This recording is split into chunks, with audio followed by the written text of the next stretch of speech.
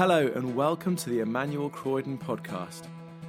At Emmanuel Croydon, we exist to be a community drawn together by our desire to know and follow Jesus. We long to become disciples of Jesus who are equipped to serve him in the whole of life, transforming families, communities and workplaces as we love God with heart, mind, soul and strength.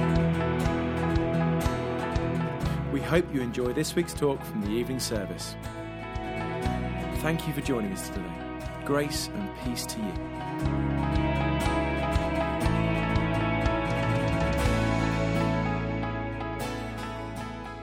Do not think I have come to abolish the law or the prophets. I have not come to abolish them, but to fulfill them. For truly I tell you, until heaven and earth disappear, not the smallest letter, not the least stroke of a pen will by any means disappear from the law until everything is accomplished. Therefore, anyone who sets aside one of the least of these commands and teaches others accordingly will be called least in the kingdom of heaven. But whoever practices and teaches these commands will be called great in the kingdom of heaven.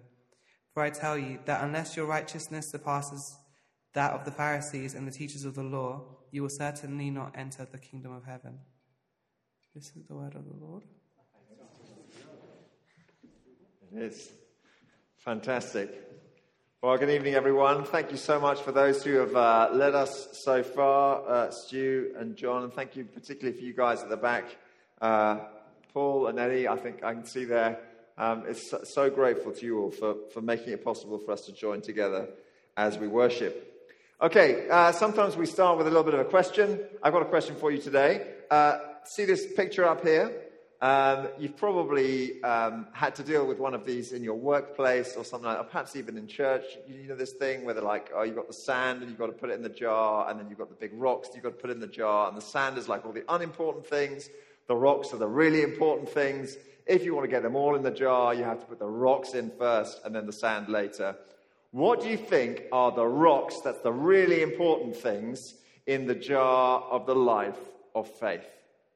Okay, talk to the person next to you. Say 4 or 5 things. 4 or 5 things that you think are absolutely essential, that you would put first into the life of faith before all the rest of the sand and the other stuff comes in. Now, this is a ridiculous exercise, okay, because it doesn't actually present like this. You don't have to choose 5 things and sack everything else, obviously. But it's a good conversation starter, okay? If you want to just think about this on your own, that's absolutely fine.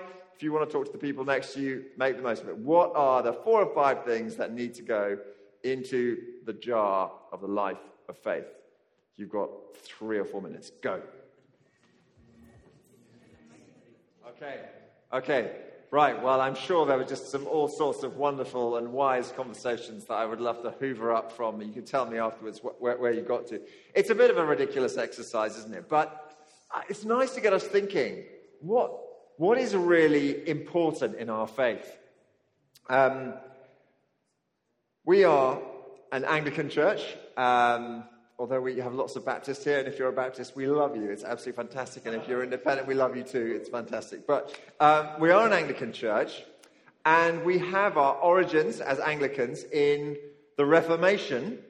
Martin Luther, do you remember, famously got back to the Bible and recognized that where the Roman Catholic Church of the day was going was just miles away from what the Lord had revealed. As Anglicans, we value the Book of Common Prayer. The Book of Common Prayer was an amazing kind of attempt to really return to the Scriptures as a place to form our worship. And it's a great treasure like that.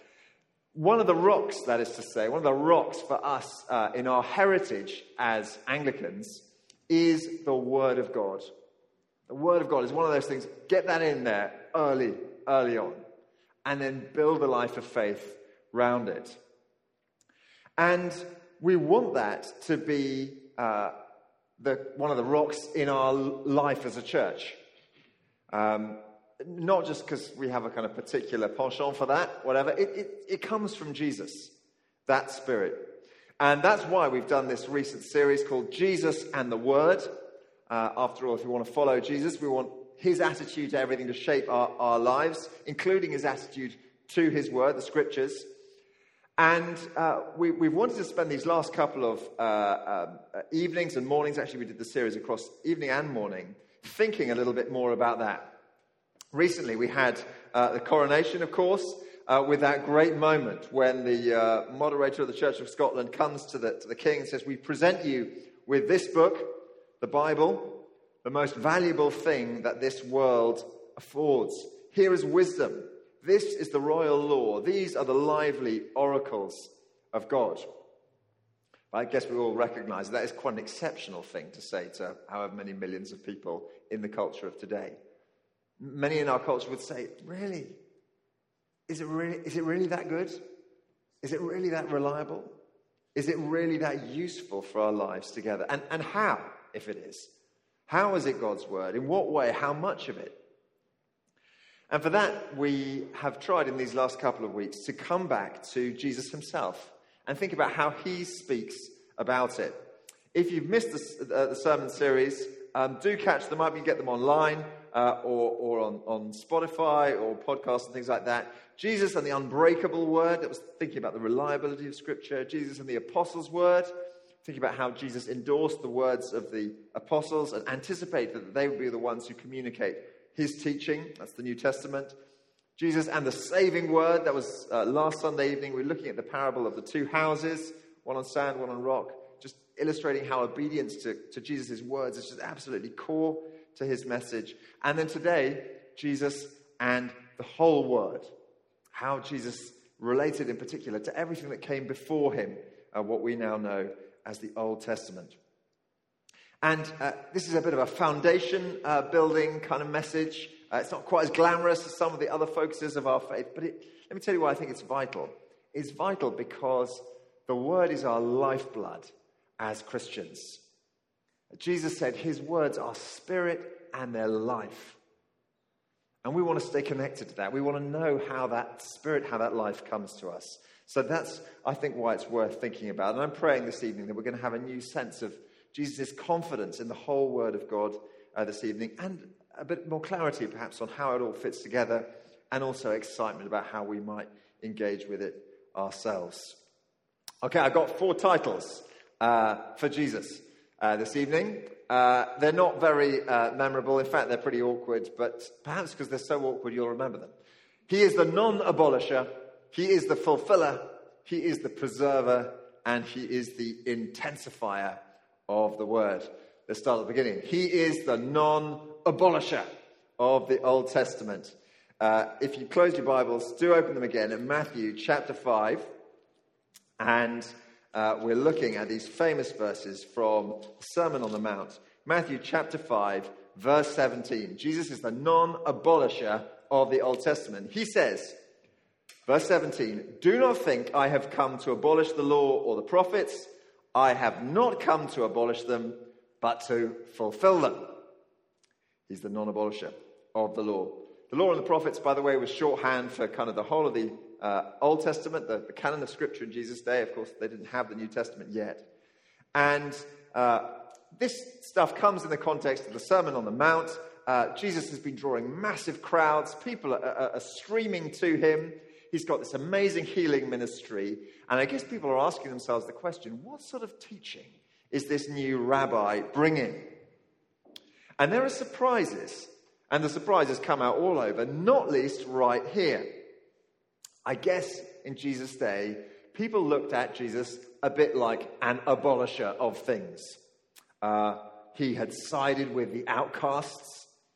He'd stood against the religious status quo. He seemed to be kind of dismantling that pretty radically. He definitely brought a new message. Surely he was against all sorts of stuff, perhaps even against the writings of the past. But no, Jesus said, "I am a non-abolisher. Do not think I have come to abolish the law or the prophets." It was a surprise for people of his day. I think that's actually a surprise even for Christians today. I wonder whether you've heard anyone say something like this. I'm more into the God of the New Testament than the Old. I've definitely heard Christians say that. And that line of reasoning has its origins in something biblically very true and appropriate. And we'll get into the detail of that in a moment. Jesus did come to abolish certain things, to do away with what would qualify for old-time religion. He overturned the tables. Remember, he threw out all the crusty religious traditions. But if we say that Jesus came to do away with the law and the prophets, if we say he came to do away with the Old Testament, he would say to us, no. He would say, do not think that I have come to abolish the law and the prophets. He's the non-abolisher. Well, that begs the question, how? How is that not the case? I mean, Jesus' teaching clearly adds something to what came before, something new, something different. In fact, the gospel writers tell us that he spoke with authority, not as the teachers of law. So the teachers of the law would just bring out the scriptures and say, well, we're just saying what they say. Jesus said something new. How is he not bringing something new and therefore getting rid of the old? What is the connection between his message and the teachings that came before? Well, we get a bit of an answer to that in the next point. Next, he is the fulfiller of the law. He is the fulfiller of the law and the prophets. Verse 17, do not think I have come to abolish the law or the prophets. I have not come to abolish them, but to fulfill them. Now, this word to fulfill basically means just to fill up. That Chrysostom, an early Christian writer, said these sayings of Jesus were no repeal of the Old Testament, but a drawing out and a filling up of them. Well, how does Jesus fulfill the Old Testament? Well, let's just think about what the Old Testament contains. It contains doctrinal teaching, stuff you have to know about God. And there's all sorts of wonderful stuff there about his character, but it's partial. It's like the first half of the textbook. There was more to come, and Jesus brought that in his teaching. What else has the Old Testament got? And it's got predictive prophecy. It's anticipating a Messiah, some suffering servant who's going to come and die and give his life for the people. And Jesus is that person. In that sense, he fulfills it. The Old Testament has ethical commands, tells us how we should live. And Jesus fulfills that in the sense of obeying them perfectly, giving us a perfect interpretation of what it means to follow them. So Jesus, if you like, on that image, is the destination of the journey of the Scriptures. He is the climax of the great drama. He's the answer to all the questions it begs. He's the substance of all the hope it contains. He's the fulfiller. Now, that poses a couple of challenging questions. Because it means that how we handle the Old Testament is not quite the same today as it might have been before Jesus' time.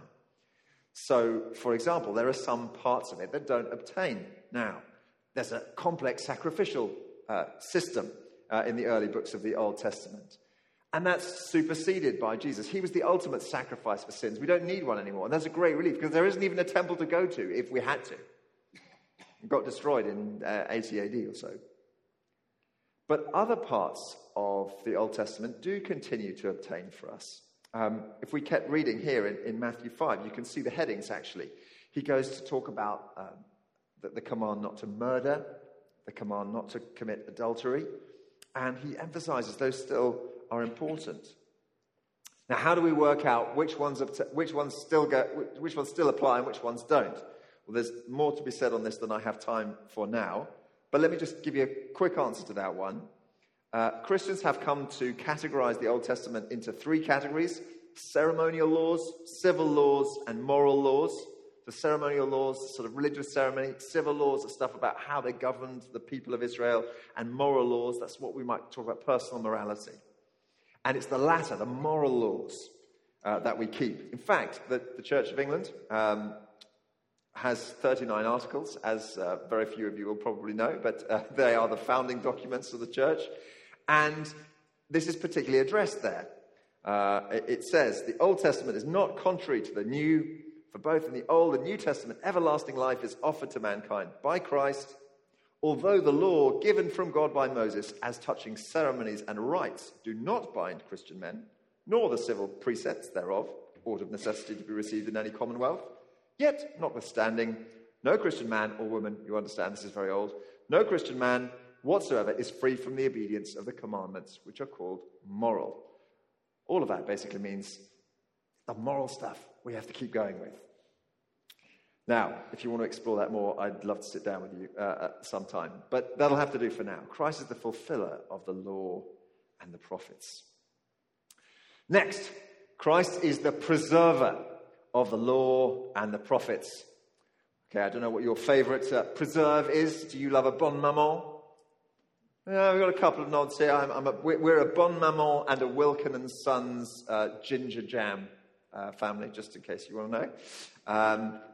I discovered this week as I was looking for preserve sort of trivia that there is actually an EU jam directive. Hey, you came here, you got all sorts of wisdom. 35% minimum fruit in order to pass as jam. There we go. Just put that in your pipe and smoke it for a while.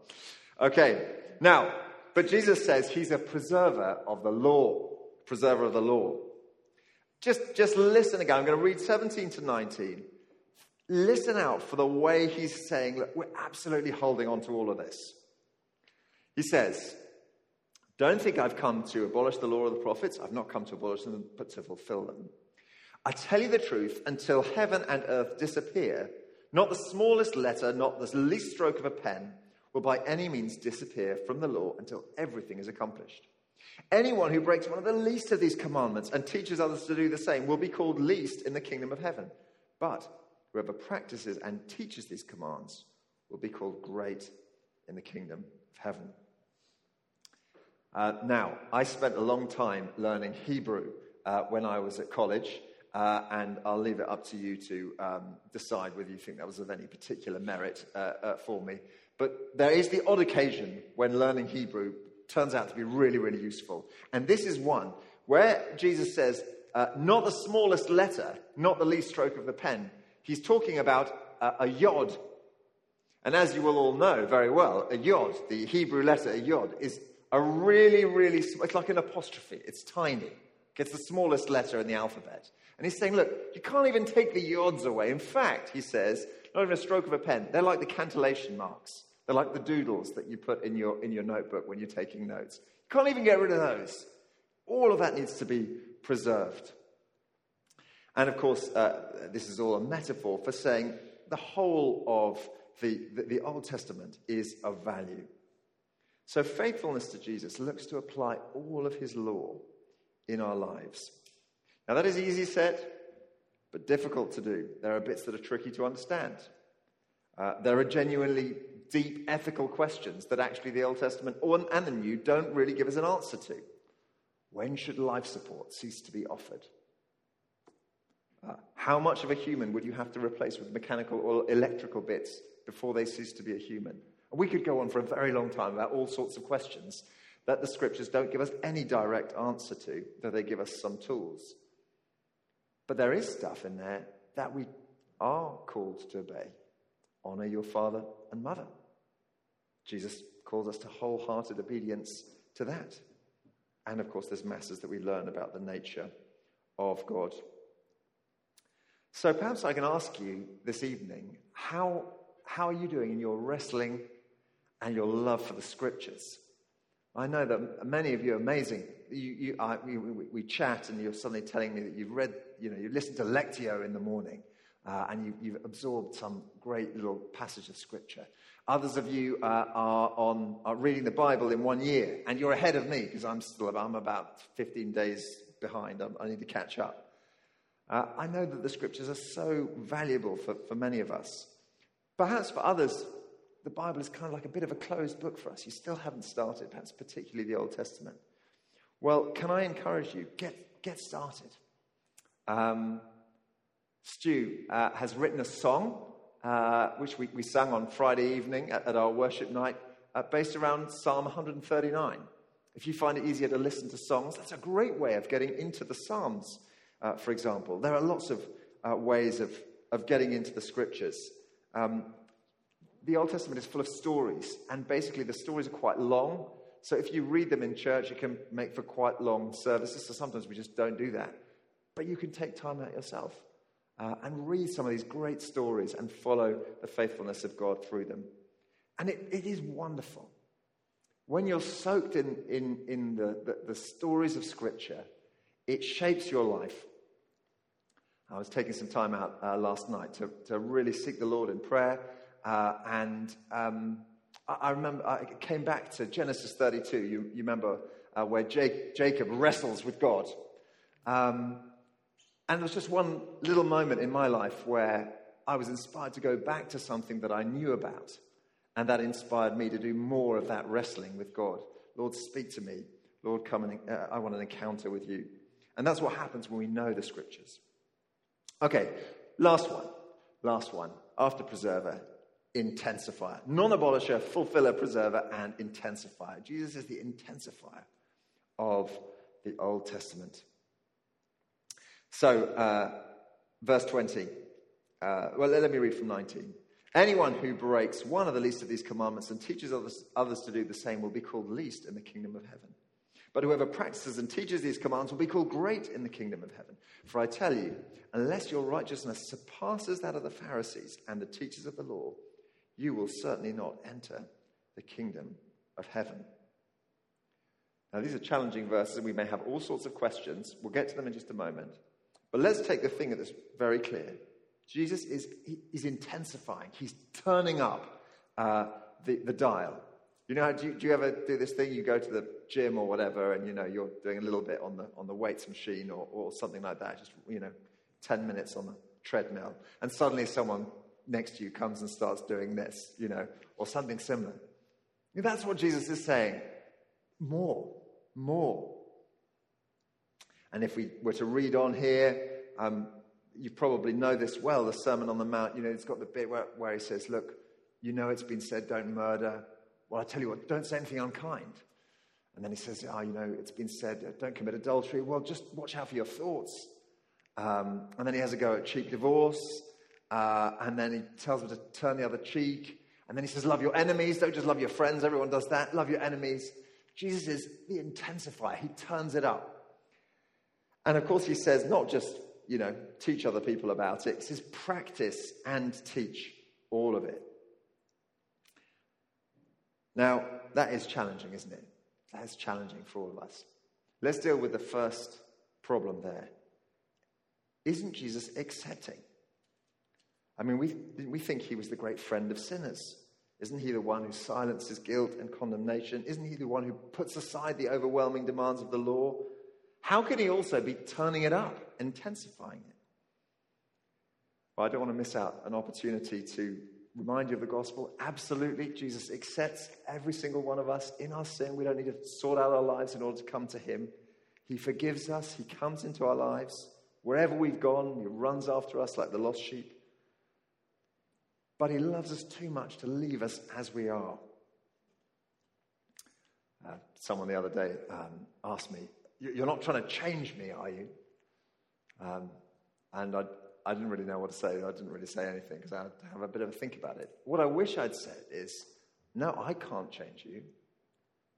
No person can change you. But, yeah, we're definitely in the business of change. And I long for everyone in this church, starting with myself, to be changed. All of us changed by the scriptures to be more like Christ. What did he mean by this thing, that our righteousness should surpass that of the Pharisees? I think he was thinking about not so much the degree, but the kind of righteousness. The Pharisees were good at keeping all the laws. Tick, tick, tick, tick, tick, tick, tick. Yeah, done that. And Jesus says, it's not really about that. It's about what's in the heart. That's the kind of righteousness you need. Not about externally getting it right, but internally getting it right. If you want to think more about that, Greg's sermon from last week was brilliant. Catch up online for that. But let me just leave you with one picture, which may help. I want you to imagine a thorn bush. Okay, you've got a thorn bush in your garden, and you would really like it to bear fruit. Not thorns. I don't know, some apples or something like that. Okay, so here's the thing. You could get the clippers and cut off all the thorns, and then you could take some apples and you could stick them onto the thorn bush. And then you invite your friends around and say, look at this wonderful apple tree that we've got here. absolutely fantastic. And, they look at it and perhaps they don't see the tape and so forth. And think, yeah, for a while that looks okay. It's not going to last, is it? It's not going to last. The apples are going to go moldy pretty quickly. And ultimately, next year, unless you do the same rigmarole again, it's not going to produce anything. What you need is to get rid of the thorn bush and plant an apple tree. You need something completely different that is kind of a fruit tree right from the center. And that's what the Lord is calling us to, by His Spirit, to get our hearts, the very essence of who we are, changed so that we would bear fruit for Him. All right, so we've seen Jesus as the non-abolisher. We've seen Him as the fulfiller. We've seen Him as the preserver and the intensifier of the Scriptures. I'm going to invite the band to come up and join me here. I'd like us to just take a moment of quiet, perhaps. Just think, what's the Lord saying to us through this Scripture? Perhaps He's already started to work in you this evening, pointing you in a particular direction.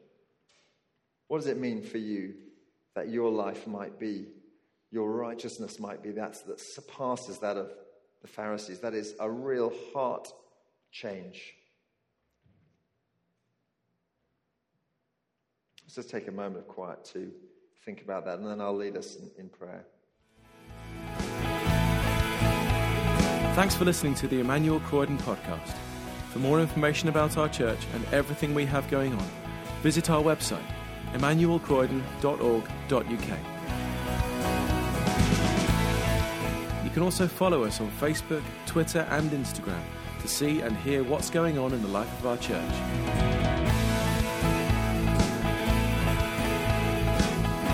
God bless you and have a wonderful week.